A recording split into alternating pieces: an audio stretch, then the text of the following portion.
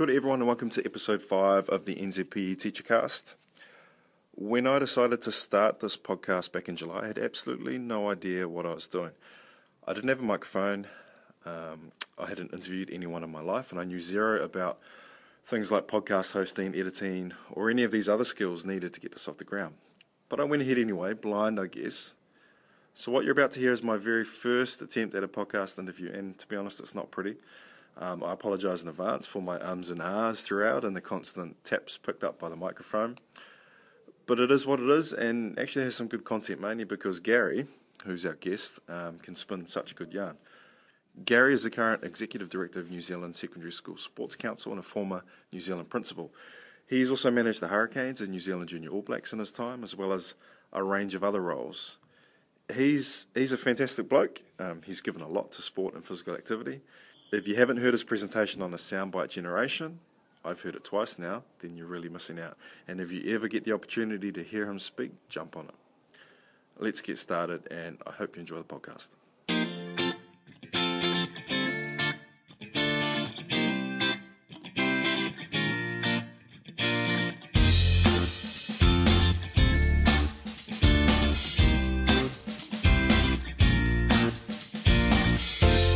You're listening to the NZPE TeacherCast, a podcast sharing some of the inspirational stories from amazing health and physical education teachers.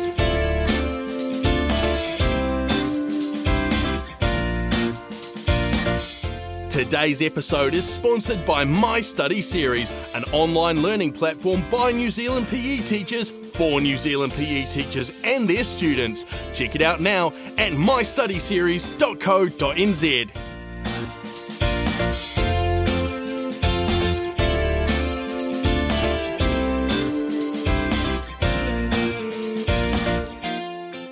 Kia ora everyone, I'd like to welcome Gary Carnahan, Executive Director of the New Zealand Secondary School Sports Council. Gary, welcome to the podcast. Yeah, good to be here. Good to see you again, Carl. It was fantastic listening to you speak at PENS. I think you raised some really good valid points and definitely links in well to a lot of what I'm doing in the classroom. First of all, can you tell me what being the Executive Director of New Zealand Secondary School Sports Council looks like on a day-to-day basis? I've got some idea, but I don't think any of our other listeners or teachers will have any idea. Yeah, I actually start by checking out the surf, actually, because I can see it straight from my office. So on a daily basis, I figure out where the window for surfing might be. Nice. If I'm at home. It's hugely varied. It's you're dealing with schools and sport, and at school level you're dealing with the principals and sports directors. With sport you're dealing with CEOs and then the person who's responsible for the event programs, usually all young people. And it's really about, there's a myriad of things that you will deal with, from eligibility to safety to cost to goodness knows what, that is all actually about bringing together schools and sport.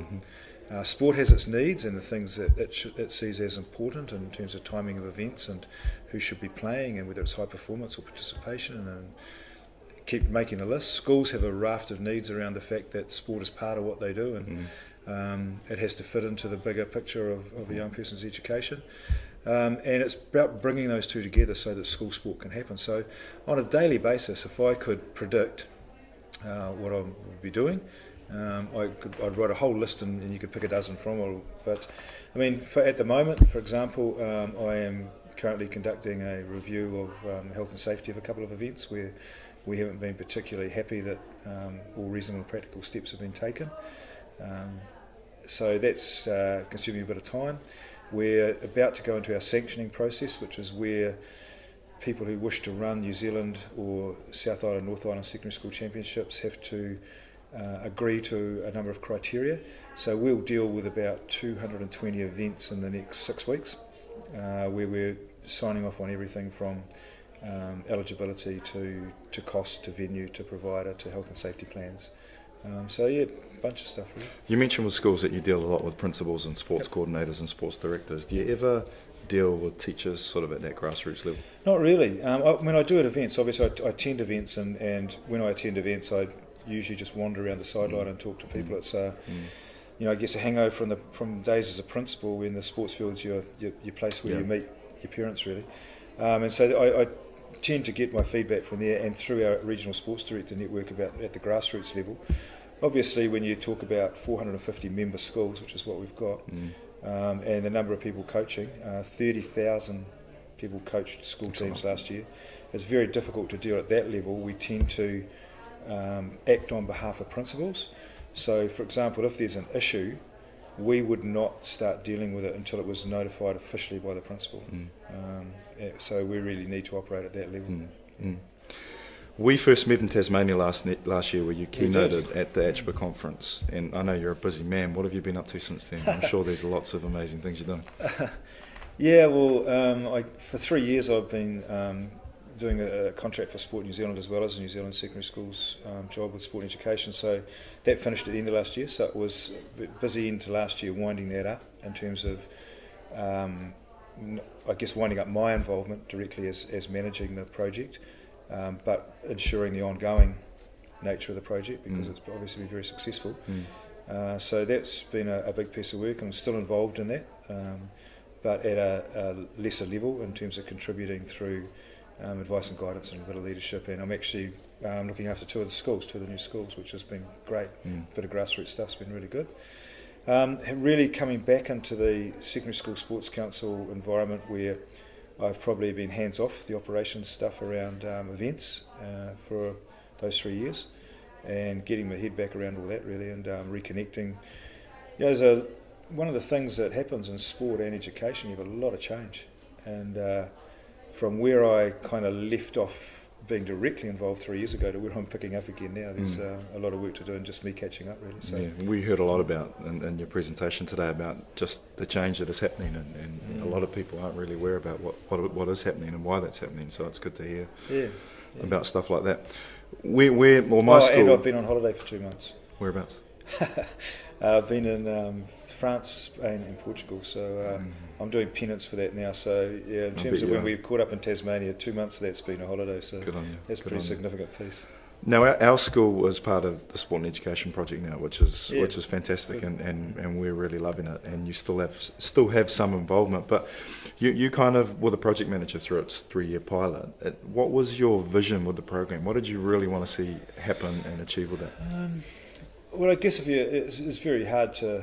There's so many things I'd like to see, but if you want to be concise about it, I would like to have see sport being used as a vehicle to engage young people in education, and that starts from getting them through the gate to having them pass NCEA to having them become well-adjusted, connected young people, and all of the things that sport can do, either in sport by taking part in it, or through sport by being involved in it as a context for learning and those sorts of things. So really to see sport better utilised as a vehicle in education would be a sum up of that. I think the most exciting thing to me about it, probably being a former teacher and principal, was the link that we managed to get between integrated curriculum and sport. I don't think I saw originally the extent to which that would develop, and that was really exciting to get to a point where not only have you got curriculum integrated across a number of subjects using a sporting context, but you've actually got assessment at NCEA level integrated across those subjects with one task covering 4 subjects and up to 6 or 7 achievement standards, and the work that NZQA did in supporting us to achieve that. And I think probably, and internationally too, we've had some recognition that that's been a fairly massive achievement. So. And that's been, getting on board the program early or later, after the original pilot, and seeing some of that in action, it's been really inspiring for us. And I think as physical educators, we understand the power of sport, and we know that day in and day out. But for us, and seeing that integrated curriculum and other learning areas, starting to see that value has been really good. I think it's really good for phys ed because phys ed is a subject I think has been marginalised by both schools and the Ministry of Education for a long time, and yet its ability to contribute right across the learning areas, and particularly to contribute to a young person's sense of belonging and to a school and to the social aspects of all things that happen in schools, is massive. And pound for pound, I've always contended that PE teachers have been the best pedagogical experts in the school. They have the best pedagogies, they have active pedagogy, and those are very applicable to other classrooms. And so to see PE leading the other subjects in curriculum and assessment. And some of the evidence comes out from the UK, didn't it, with their Ofsted reports? Yeah, we used evidence from all over the world in putting the project together, but the UK was hugely influential. Although it's interesting, they certainly have been down this road before us, but didn't get to where we got curriculum-wise. And having Sue Campbell out here, who's led that for years over there, Baroness Sue was here at the end of last year, and was absolutely gobsmacked by what we'd achieved around curriculum, and said it was way ahead of where they'd got to in a lot longer. So I think, real credit to the schools and the PE teachers particularly involved, but the principals, the other teachers, to actually embrace it and see and take the risk and have a crack, and I think the outcomes have been well worth it. So. Sport and education in its current form has taken on several more schools. Do you think it can keep getting bigger, and if so, what do you think some of the challenges that we're going to start seeing with that? Yeah, I don't know what you mean by bigger. I think a sport and education approach has something to offer every school. That offering will be different. In some places it will be about curriculum, in other places it will be about more kids playing sport, in other places it will be about addressing issues such as truancy.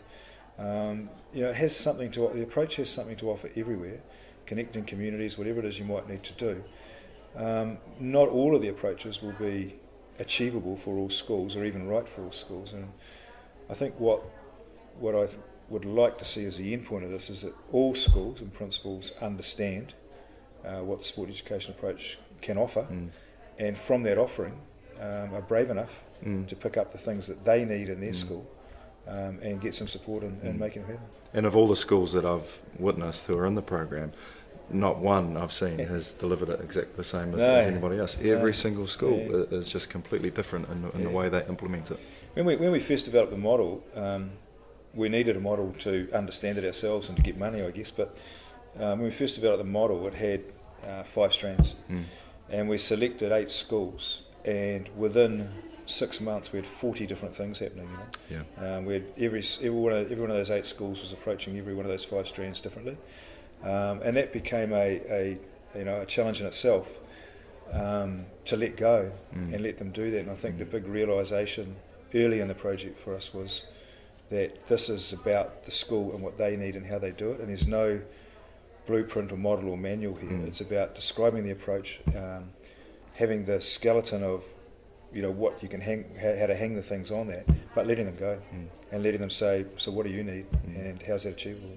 Well, I think it's amazing what's come of sport and education, and I'm just thankful that we're a part of it, because we're starting to see some solid results in our classrooms. Good. You just presented here at PENZ, and I love the title of your workshop, Physical Activity and the Soundbite Generation. And you have a lot of data, but is screen time really drawing our kids away from physical activity? Screen time is occupying a lot of our kids' times, and the data supports that strongly. And anecdotally, you'll know that. I mean, screen time, there are screens everywhere, and kids' pockets, just all over the show.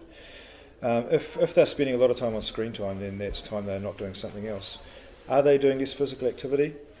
And is that the substitute? That's a long bow to draw. But I think if you look at the fact that we have an increased obesity rate, third in the OECD, if you look at the time that kids spend not engaged in physical activity or doing no organised sport and those sorts of things, then all the indicators are there that our kids are less physically active than they used to be. Is screen time the problem, or is it the opportunity? I think it's both. Yeah. I think that, if we can understand how kids do connect and what connects them and what draws them, then there's no reason we can't use those exact same tools to draw them into sport and education. And that was going to be my next question. Like you talked a lot about responsibility in your presentation, your workshop. Is our responsibility to get them off the device, or is it to embrace the device and find ways to use them to get them more physically active? We won't get them off the device. They're here to stay. It'd be like saying we're not going to use washing machines anymore. Or no cars will operate. They're here to stay. It's a matter of understanding what their connectivity needs are and using those. And I think we're miles behind. In terms of our responsibility, I mean, there are 2 things here. One is that we're accepting a paycheck every week to teach these kids about movement and social skills, and particularly and get them involved in sport and physically active. And so we have a responsibility in that sense. That's a basic sense. But more than that, as I said at the end of the presentation, that if we lose this generation to physical activity, then the next one's lost because other parents are the next one. And it's just too important to our social, physical, mental, economic health as a country, as individuals, as communities, to get to a point where our lack of physical activity impacts negatively on all of those things. And so if we've noticed that that's happening, we can't stand by. No, I think we're at a point where we need to make a conscious decision or choice to start doing something about it. Absolutely. When we spoke last, you're working on developing an event similar to you mentioned an event similar to the Teachers' Games, which runs annually in Australia. Now, I literally know hundreds of teachers who would be, after seeing what happens in Australia, I know hundreds of teachers who would be pumped about something like this. Can you tell us a bit more about it and how that's progressing? Yeah, it is progressing. The big issue at the moment is management. We've got both of the unions involved. PPDA and NZEI are both prepared to commit financially to the opportunity. The ministry has declined the opportunity, unfortunately, despite the fact that health is a big issue amongst workforces these days. They have supported it and are going to give us a lot of their communication and a whole lot of tools to use to develop it. It's a matter about who owns it, and at the moment we're exploring that. We don't have the capability as a business to own it or to deliver it. We could own it, but that wouldn't make sense either. We're looking at using some existing structures that do similar things to take it on board. So this year I'm taking a group of people back to the Australian event that are potential partners in owning and delivering it. And at this point, we have penciled in some venue bookings for 2017. Fantastic. To run the first Teachers' Games if we can get everything over the line. Now it's not a super competitive thing, is it? It caters for all. Yeah, sort of it's I mean it's a bit like winning's important. Yes. So there will be plenty of social events and plenty of competitive events. And I mean, for example, we're looking at a model similar to Australia where one day's golf would be a competitive New Zealand stroke play Teachers' Championship. The next day will be Ambrose foursomes for schools, and one day will be a netball event for women that is a New Zealand champion netball team. The next day will be a mixed netball tournament, and then we're looking at a lot of social events around New Zealand's fastest teacher and the Great Race, and a lot of less formal sporting competitions. My department, when I spoke to them about this, they wanted to know, is there going to be a dodgeball championship? Yes, as part of it. Dodgeball Fantastic. is definitely on the list. All right. Dodgeball is definitely on the list, along with the main sports that we've got sitting on the list at the moment are bowls, golf, futsal, dodgeball, badminton. Look, I can't remember. There's about 12 of them that we think we'll use for the inaugural games. But but there will be a good mix of social and competitive opportunities for people. It sounds amazing, and I think it's just more excuses for us to network with other teachers, because I don't think quiz night will be good. Quiz night every night. Yeah. I know a couple of big quizzes who will be keen on that. Finally, last question. I know you're an avid skier. Best ski field in the Northern Hemisphere, and why? Ooh. Definitely Colorado.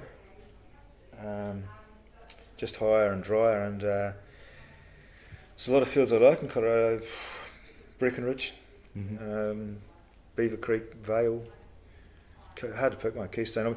The times I've been to that area skiing, I think every time, based on where the snow's come from that year, what direction they've had difference. If I had to pick one, probably just for scale and variability, I'd probably pick Breckenridge. Okay. There you go. I'll take your word for it, and I'll try to convince my wife to let me head there.